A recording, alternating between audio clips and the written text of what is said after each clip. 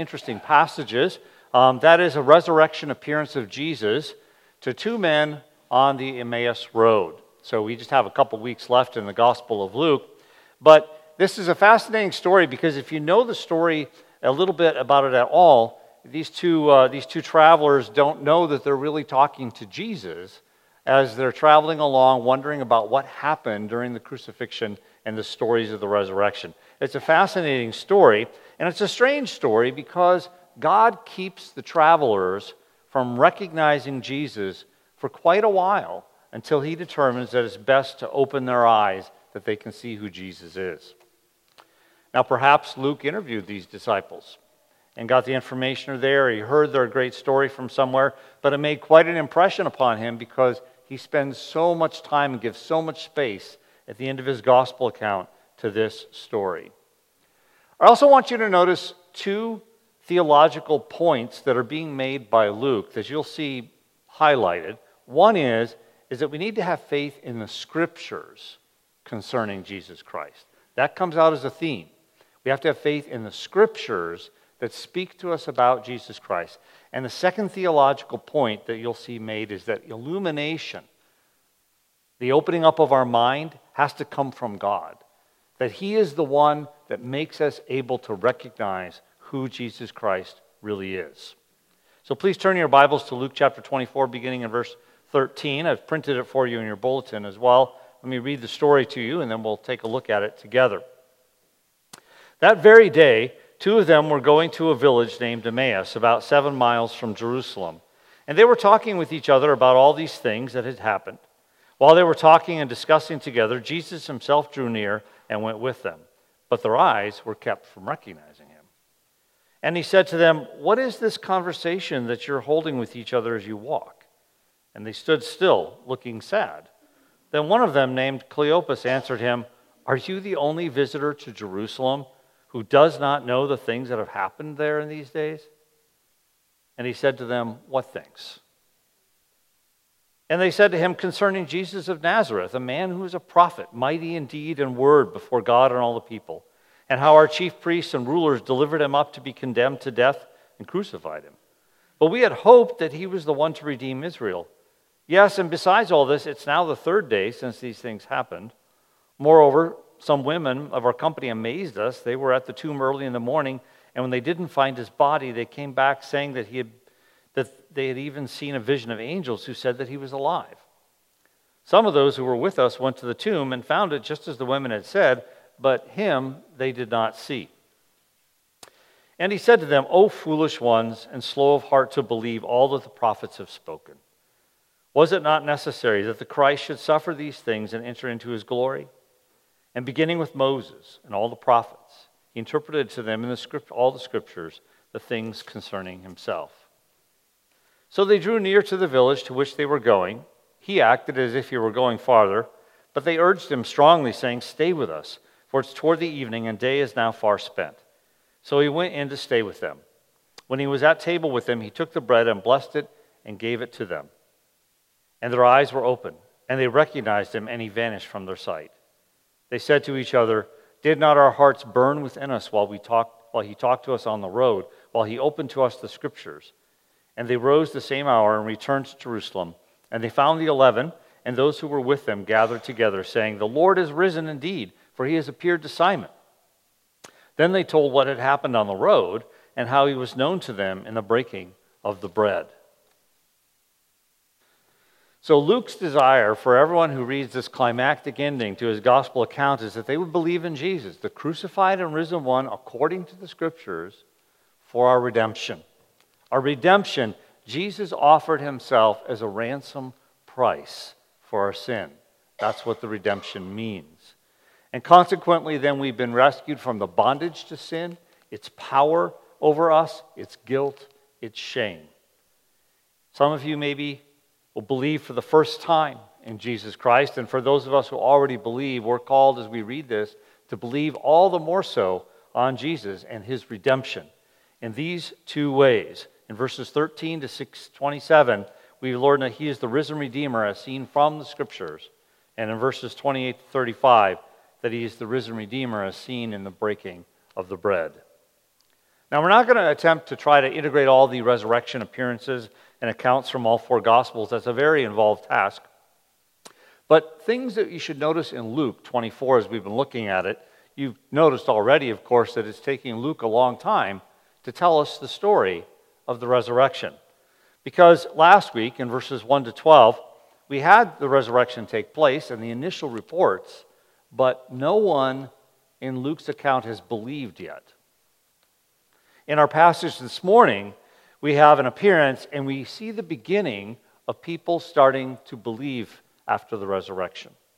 And next week, as Luke concludes the gospel in verses 36 to 53, Jesus appears to them all, and they all believe in the resurrection of Jesus Christ. And then very shortly, they would be empowered by the Holy Spirit as his apostles to preach the gospel. So may the Lord open our eyes even further this morning to understand what is in the Scriptures for us. So first, Jesus teaches us that he is the risen Redeemer as seen in the Scriptures. So we have these two disciples. It's Sunday morning. It's Sunday, the day of the resurrection itself, and they are traveling on the way back to Emmaus after Passover and celebrations.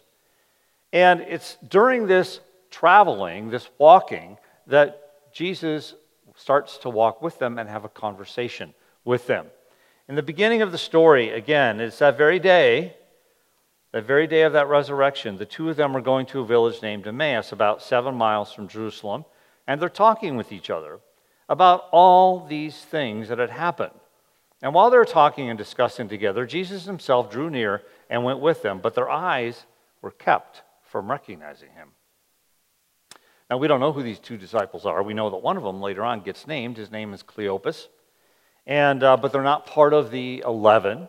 In fact, they return and report to the 11, we see in verse 33, and we don't really know anything about them. Although, of course, in church history, as with many things, speculation abounds, but it's not that helpful in this case. And Emmaus, even that city, is very difficult to pin down archaeologically where it is. Two most likely suggestions are that it's about 7 miles northwest of Jerusalem, as this text says. Other variants of the New Testament say it's about 20 miles northwest of Jerusalem. That's actually the traditional site that is mentioned. But the original readers knew, of course, where it was. We don't know yet for sure. But as these men are walking home, they're having this wide-ranging discussion. They're talking about all the events of the week. Well, what events? Well, the entry into Jerusalem, remember? I mean, it was a long time ago as we've been going through the Gospel of Luke, but it was only a week ago that Jesus entered Jerusalem triumphantly upon that donkey. And people were hailing him as the King of the Jews and excited about the coming of the kingdom. But then things turn, and there's opposition throughout the week as Jesus teaches in the temple, and eventually he seems so quickly crucified and snuffed out on that cross. They're probably also talking about the Old Testament Scripture and about the Messiah, about Jesus' own teachings, and the report of the women who came back from this empty tomb and the testimony they gave of an angelic vision speaking about the fact that Jesus is still alive. And they couldn't figure it all out, especially the cross thing, let alone this resurrection concept. Is Jesus the Messiah or not? If he is, then why did he die? Did he succeed in his mission or did he fail in his mission? And what's the future going to be now? What should we be doing? Perhaps some of you this morning are in a similar situation. Many people are, our friends and our family, who don't fully grasp the meaning of Jesus dying on a cross and rising from the dead. That it's more than just some kind of a religious story, but it's historically true and the foundation of our faith. So, how do we come to the correct conclusion regarding it all? It's by looking at the Scriptures and praying that the Lord would open people's eyes. Well, verse 15 repeats the fact that they're discussing this intensely together with one another in a dialogue, almost in a debate, if you will, between one another, trying to figure out what's going on. It's at this point that Jesus, the risen Lord, starts walking among them. And God prevented those two men from recognizing who he was. He simply appeared like another pilgrim who was returning to Emmaus or somewhere else after the Passover celebration. So we expect that they would instantly recognize Jesus and as who he is and in his resurrected state, but God blinds them, if you will, keeps them in the dark for now. They were already unbelieving, and he wants to keep them there for a while. But, that bothers us as we read the storyline. I mean, why would God do that now? It seems like he should just open their eyes immediately. It's because he wants to reveal it to them in his own time, his own manner, his own way, for the greatest glory that he can gain. In fact, it's only going to be a few hours later, and he'll reveal it. By at least three means. Jesus himself is going to be the one who teaches them about his cross. That's pretty cool. Jesus himself is going to be the one who teaches these disciples about his cross, and then to us who hear, and the rest of people who read the New Testament. Secondly, he's going to be rebuking them and everyone who's slow to believe. Slow to believe the Scriptures. Slow to believe Luke's gospel, if you will, because it's true and is to be believed immediately. And third, he's preparing these two men with some background and theological understanding, as you'll see, as he explains to them the Scriptures, so that when their eyes are opened, they will have an astounding understanding of what actually took place and be able to proclaim it. It would be a great time of glory and praise, as we'll see. And so Jesus has this conversation, and it begins in verse 17, and he said to them, "So what's this conversation you're having with one another?" And they stood still just looking sad and saying, one of them named Cleopas said, "Are you the only visitor to Jerusalem who does not know the things that have happened in these days?" And he said to him, "What things?" So in the beginning of the conversation, Jesus hears some of it and its friendly nature, and he asks them what they're talking about. It appears that he's this ignorant pilgrim walking alongside them, entering into their conversation. And it stops them in their tracks, and the text says that they're saddened, and Cleopas is shocked that somebody could not know what had just happened in the city of Jerusalem. Or that if he does know, that he wouldn't care, or wouldn't talk about them, or wouldn't be interested in these things. And so he incredulously, asks Jesus if, he's such an outsider, such a loner, that he doesn't even understand and remember the events of what's been going on. We might say, if you've been living in a corner all week, how could you miss it? I mean, everybody knows what happened about the triumphal entry, about Jesus, cleansing the temple, about his teaching, about this mock trial, and how wrong it was, and then his crucifixion. But the irony of the story is pretty blatant, isn't it? Pretty in our face, that Jesus is actually the only one who really knows what's going on, like at the deepest level. He knows exactly what's going on, and so it builds the tension as we read the story. And Jesus is going to explain in a little bit, but first of all, he wants to hear what they think. And so he simply says, well, what's your reading of things? How do you understand what just happened? In other words, what kind of things? What things? And they said to him, well, concerning Jesus of Nazareth, a man who was a prophet, mighty in deed and word before God and all the people, and how our chief priests and rulers delivered him up to be condemned to death and crucified him. But we had hoped that he was the one to redeem Israel. Yes, and besides all this, it's now the third day since these things happened. Moreover, some women of our company amazed us. They were at the tomb early in the morning, and when they didn't find his body, they came back saying that they've even seen a vision of angels who said that he was alive. Some of those who were with us went to the tomb and found it just as the women had said, but him they did not see. So they got the story, quite a bit of it. They speak about Jesus as a prophet from Nazareth, from where he was from, mighty in word and in deed before God and man. They're exactly right. That's who Jesus was. The prophets and the scriptures speak about a prophet like Moses, who would be an eschatological prophet. That is, a prophet that would come at the end. The Messiah himself, who would inaugurate a new era of revelation, a new era of redemption, and of the kingdom of God. In Deuteronomy 18:15, it's promised that the Lord your God will raise up a prophet like me from among you, from your brothers, and it's to him you shall listen. And this prophecy is quoted repeatedly throughout the scriptures as speaking of Jesus. And so even when we get to the beginning of Luke's gospel, Luke, back at the very beginning of Jesus' opening preaching in Luke 14 or Luke 4, we read, and he's in a synagogue, and the scroll of the prophet Isaiah was given to him. He unrolled the scroll and found the place where it's written, "The Spirit of the Lord is upon me, because he has anointed me to proclaim good news to the poor. He has sent me to proclaim liberty to the captives and recovery of sight to the blind, and to set those at liberty who are oppressed." And he said, "Truly I say to you, no prophet is acceptable in his hometown." Saying that this is speaking about him. He is that prophet. Cleopas and his friend are exactly right. But they misunderstand because they fail to believe enough. They understood that the Messiah would be this great prophet, but they did not understand that it also included that he would be a suffering servant from the same prophecy of Isaiah. And that this redemption would then be the full redemption that they were looking for. Jesus did redeem. It says they were hoping he would be the one to redeem Israel. But they're looking for a redemption only on the glory side, not on the side of sin.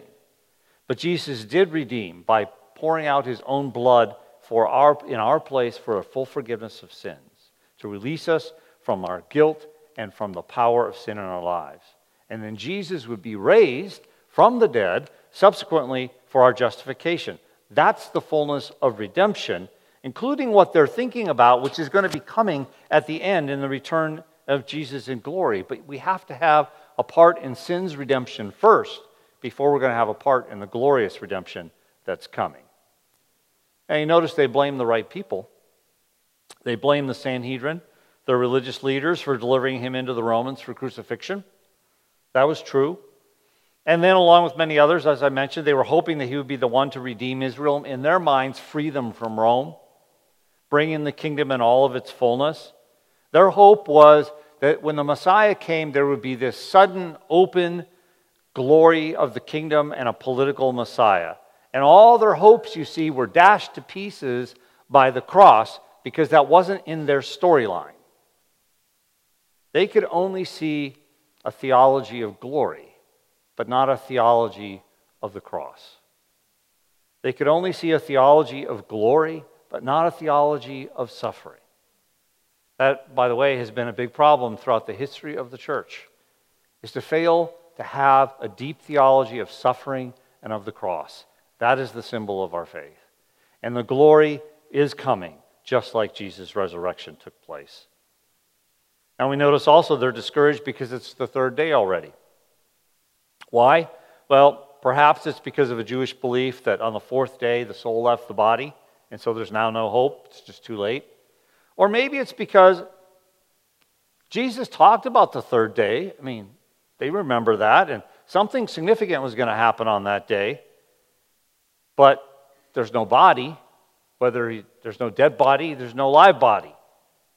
And so, but we as the readers of Luke, we want to go back to some of the things that Jesus said to them so openly to the disciples, and people heard. In chapter 9:22, Jesus said the Son of Man must suffer many things and be rejected by the elders and the chief priests and the scribes and be killed, and on the third day be raised. Jesus was very clear, very early on in his ministry, that he would die the way he would die and that he would be raised from the dead. In Luke 18, it says, taking the 12, his closest disciples, he said to them, "We're going up to Jerusalem, and everything that's written about the Son of Man by the prophets will be accomplished. For he will be delivered over to the Gentiles and be mocked and shamefully treated and spit upon. And after flogging him, they will kill him, and on the third day he will rise." Again, very clear what the prophets spoke about, what would take place to himself, and how he would rise from the dead. And then in Luke 24, we recently read in verse 6, the angels said to the women and reported to the 11 and the 2 that he's not here, but has risen. Remember how he told you while he was still in Galilee, that the Son of Man must be delivered into the hands of sinful men and be crucified, and on the third day rise again. Luke wants us too to remember the truth and to speak it to ourselves. And so these two men on the road recount the women's testimony of the empty tomb, that they said Jesus is alive. They continue to recount the corroboration of Peter and John, who visited the tomb, recorded in John 20, and they went there. But they focus upon the fact that no one's actually seen Jesus yet, as that they know of, which is the real proof that they would need. But this is amazing. They repeat all the evidence themselves, yet they repeat it in disbelief. And we want to shout at them, why don't you just believe? It's so clear. And they should believe. But then this whole situation just heightens the tragedy. And the irony, of course, again, is they're staring right in the face of the resurrected Jesus and they don't see him. They're so close, yet they're so far. And we have to wonder if that same irony takes place even in this room this morning, where some of us might be so close to belief, but yet so far. Or you think about your friends, and you think about your family. I think about some of my friends and family who could tell you so clearly all these things about the Scriptures and what they teach, who Jesus is, but yet they don't believe it. They can be so close, but yet so far. So if you're not a true and full believer in Jesus Christ, you need to respond to the evidence by putting your faith in Jesus and actually believing what it is that is presented to you this morning. Well, then we continue on with the story starting in verse 25, and Jesus finally speaks in our story here and says, "O foolish ones, and slow of heart to believe all that the prophets have spoken. Was it not necessary that the Christ should suffer these things and enter into his glory? And beginning with Moses and all the prophets, he interpreted to them in all the Scriptures the things concerning himself." So he responds to them with great emotion. It's almost like he can't take it anymore. He's just got to speak to them. They're foolish. He's saying you're unintelligent. They're slow of heart to believe. That is, they're dull, spiritually speaking. So even though they think they're so spiritual. Regarding these events they've just related about the Old Testament prophetic message about the Christ, they don't seem to understand what they're talking about. Jesus Christ's glory and his resurrection. And it would continue because Jesus then, 40 days later, would ascend and reign on high, and eventually, of course, he'll return in glory. And so beginning with Moses, beginning with law, and all the prophets, and all the other sections of Scripture, Jesus explains this truth about the Messiah to them. That is about himself, even though they still don't see that he's the one speaking to them, really. He's still unrecognizable. But notice the alls in the passage. The whole Old Testament speaks about Jesus, beginning with Moses and all the prophets. He interpreted to them in all the Scriptures concerning him. Jesus Christ is on every single page in the Bible. So surely at this point, the two disciples are stunned by this seemingly ignorant traveler who is now going to explain all of Scripture to them. And their hearts are, of course, as we find out later in the story, are getting strangely warmed to the truth. But they haven't given themselves fully over to believe the truth at this point. I mean, wouldn't you have loved to have been there? To think about, what did Jesus talk about? Did he start with Genesis 3:15, the first major promise in the Bible about the seed of the woman? And did he talk about Genesis 12 and the blessing that would come through Abraham? And did he talk about Genesis 22 and the sacrifice of Isaac that was interrupted? Did he talk about the Passover and the Exodus and how all of that speaks about redemption from sin? Maybe he talked about the covenant at Sinai and the need for a mediator. Maybe he talked about all the sacrifices and the priesthood. Maybe he talked about that passage that we just read in Deuteronomy 18:15 about the coming prophet like Moses. Maybe he continued in talking about many of the Psalms that we know are messianic, like Psalm 2 and 16 and 22 and 69 and 110 and 118. And as we know, really all of them are messianic. They speak about the sonship of the Messiah. They speak about the kingdom. They speak about suffering. They speak about glory. And maybe then Jesus also combined it to talk about the prophet Isaiah, Isaiah 53, about the suffering Messiah. Maybe he talked about Jeremiah 31 and about the promise of the new covenant and how in the new covenant the Holy Spirit would actually come upon the people who believe in God. Maybe he talked about Ezekiel 36, where it says that you have to be born again. Maybe then he talked about Daniel chapter 7 and spoke and explained who the Son of Man really was. And you wonder, did he have time? How long was this journey? To go and talk about the whole history of redemption from the kingship perspective of David and the exile and the restoration and how that would speak about the new covenant and its coming. There's so much that could have been talked about. The most significant application for us this morning comes from Jesus' own lips right here. And that is, we as God's people need to know and understand the Scriptures, especially the Old Testament, and how it relates and predicts the fullness of who Jesus would be and what he would accomplish, so that we know what he would have talked about to Cleopas and his friend. So apply yourselves to learn the Scriptures. As it was even mentioned this morning, join a small group this coming fall and study the Bible with others so that you can learn and to put your faith more strongly in the crucified and risen Lord Jesus Christ. Well, second, Jesus teaches us that he's the risen Redeemer as seen in the breaking of the bread. And so as the story continues, Jesus acts as if he's still the ignorant traveler, although we know he's not very ignorant at this point for all these things he's just told them. But he just wants to go on and travel farther. Appears that he's just going to keep moving on, but that's all to get them to invite him into their home.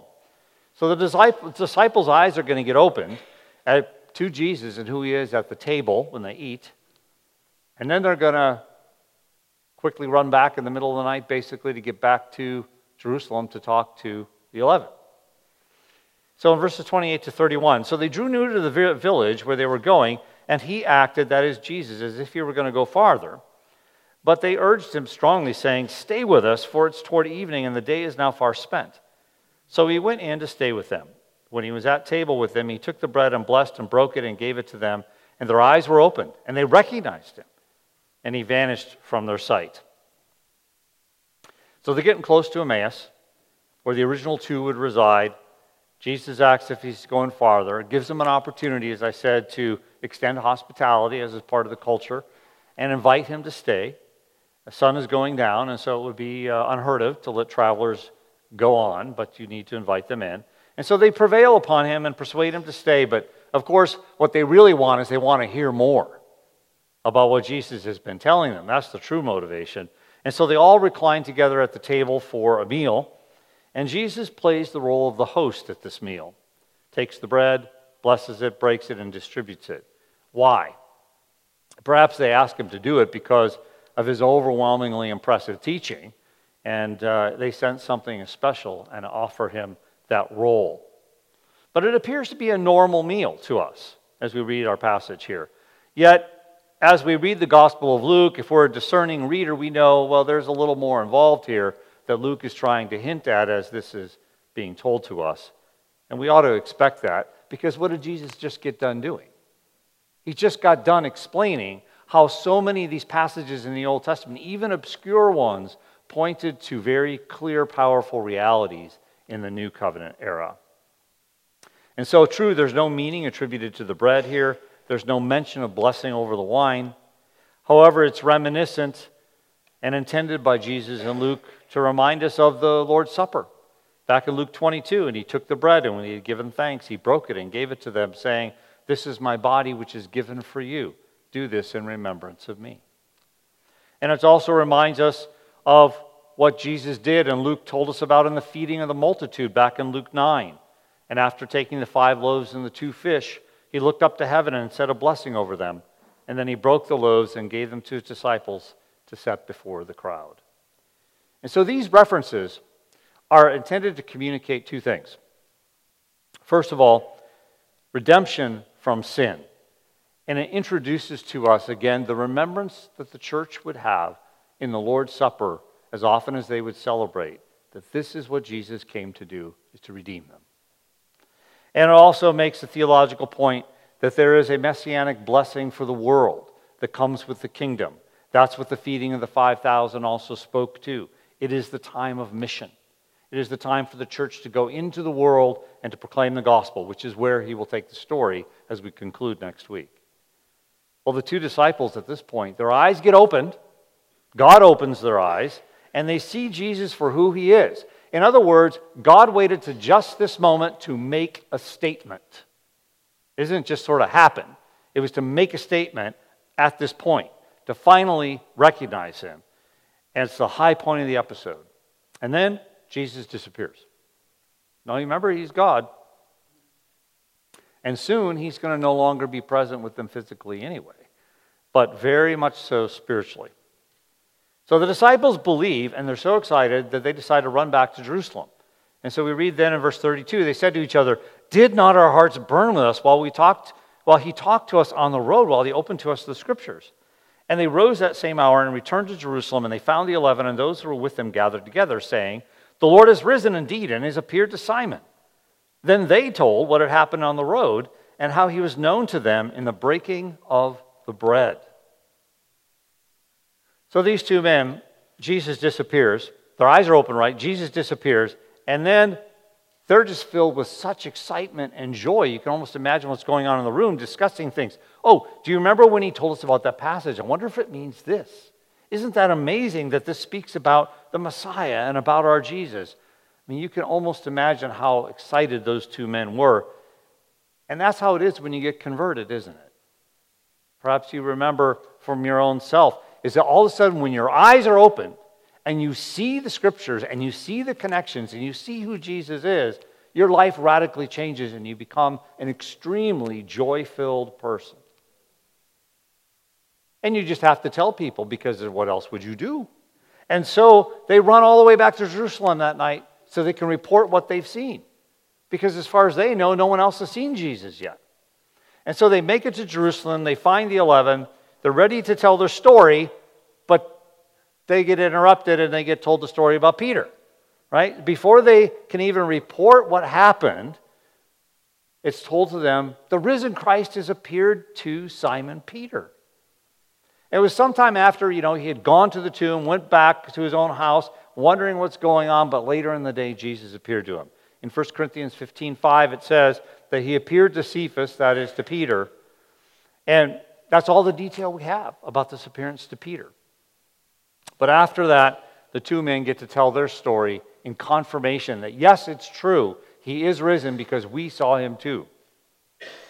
And perhaps they all then continue that evening just telling stories with one another about their experiences and about the Scriptures that they now understand at a new level, even though there's a whole lot more coming at Pentecost. What a transformation has occurred because of the resurrection of Jesus Christ. And we're left with even more witnesses then to be encouraged to believe that Jesus is the risen Redeemer. He is the one who Scripture foretells is going to redeem us from sin.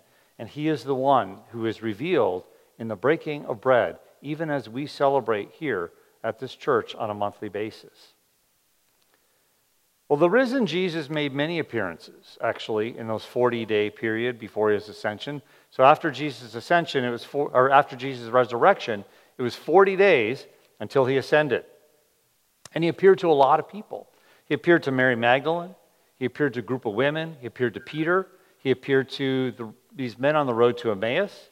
He appeared to the 12 with Thomas. He appeared to brothers in Galilee. He appeared to more than 500 brethren at one time. He appeared to some disciples at the sea. He appeared to James. And he appeared many other times to the apostles in particular. Many appearances over those 40 days. The last one that's reported in Luke to us is where the story continues, starting in verse 36. The risen Jesus will appear to all the apostles and teach and commission them. And then Luke will continue his story with the book of Acts and tell us about the apostles and the Holy Spirit and the founding of the church in the new era. Luke gives a lot of space to this resurrection account of Jesus in his gospel. And again, two theological points are being made by him very strongly. One is that we need to have faith in the Scriptures concerning the Christ and the cross. That's where we learn about it. And we need illumination from God. It's not just enough to be able to recount the story. God has to open our minds to believe actually what we say. And this leads then to an understanding of redemption that gets fuller and fuller in our lives, that Jesus is our ransom price, that he paid our price for our sin, and remove that guilt from us, that power in our life, and the shame that we're so ashamed of. He is the one who releases us by his resurrection. Now, we can't end a story like this without talking about what perhaps is the most personal consolation of all about the resurrection. And that is, we know that just as Jesus was raised from the dead, so too we will be raised from the dead. Philippians chapter 3, verse 20 says, "But our citizenship is in heaven, and from it we await a Savior, the Lord Jesus Christ, who will transform our lowly body to be like his glorious body, by the power that enables him even to subject all things to himself." You see, at that time, at the time of the resurrection, we're going to be released from our personal infirmities. So I'm going to give you 6 things here about the resurrection, okay? This is the first one. So we're going to be released from our personal infirmities of our own bodies. We're going to be made, as the scriptures speak, imperishable. That's astounding. Secondly, we're going to be living in bodies that are fit for heaven, that are not subject to death or the signs of it, but will be made glorious forever, because we'll have work to do in the new heaven and the new earth. Third, we're going to be freed from the struggles of sin for eternity. Won't that be a relief? In the perfect power of our salvation. Those struggles, spirit against flesh, not going to be there anymore. We will be perfected. Fourth, we're going to enjoy perfectly harmonious relationships with all Christians of all time and all people, because everyone's souls will have been perfected. Fifth, we're going to be able to see and fellowship with our dear friends and precious loved ones who've died in Christ and made whole as the people of God. But most importantly of all, on the day of the resurrection, we will be exalted and will see Jesus exactly for who he is and who we are as his redeemed ones. And we'll worship him and enjoy him in the blessed Holy Trinity perfectly and forevermore. And we live with this hope as Christians from day to day because we've experienced already the power of the resurrection in our life spiritually, and that we have been born again to a living hope. And at times, sometimes we anticipate and look forward to that day with greater excitement than other times, especially in times of weakness and in circumstances that we don't like in our life. But it's always the ultimate hope. Even when things are going well for us as believers, we know that there's something even better. And we easily get stirred up by it and encouraged by it, and we encourage one another for the resurrection day and looking forward to that. And that's why every Sunday is referred to as the Lord's Day or as the resurrection celebration. That's why we're here this morning. Let me pray for us. Lord Jesus, we are amazed at what we read in the scriptures about you this morning. And what we can understand, you spoke to Cleopas and his friend on that road about all of how the Old Testament and prophets speak about you as the Redeemer. We thank you, Lord Jesus, for redeeming us from our sin, for dying on the cross in our place, for rising for our life and our justification. And I pray this morning that if there's anyone here who is close but yet still so far, that you would open their eyes and cause them to put their faith in you. And we pray all these things for your sake, Lord Jesus. Amen. Thank you, Daniel, for all of those beautiful truth, all those pictures of our resurrection with Christ. Joyce, can I ask you to jump back to Hymn of Heaven and just put that chorus up? And can I ask you folks to stand as we respond this morning? Before we sing our final song, I just think we ought to sing this chorus one more time.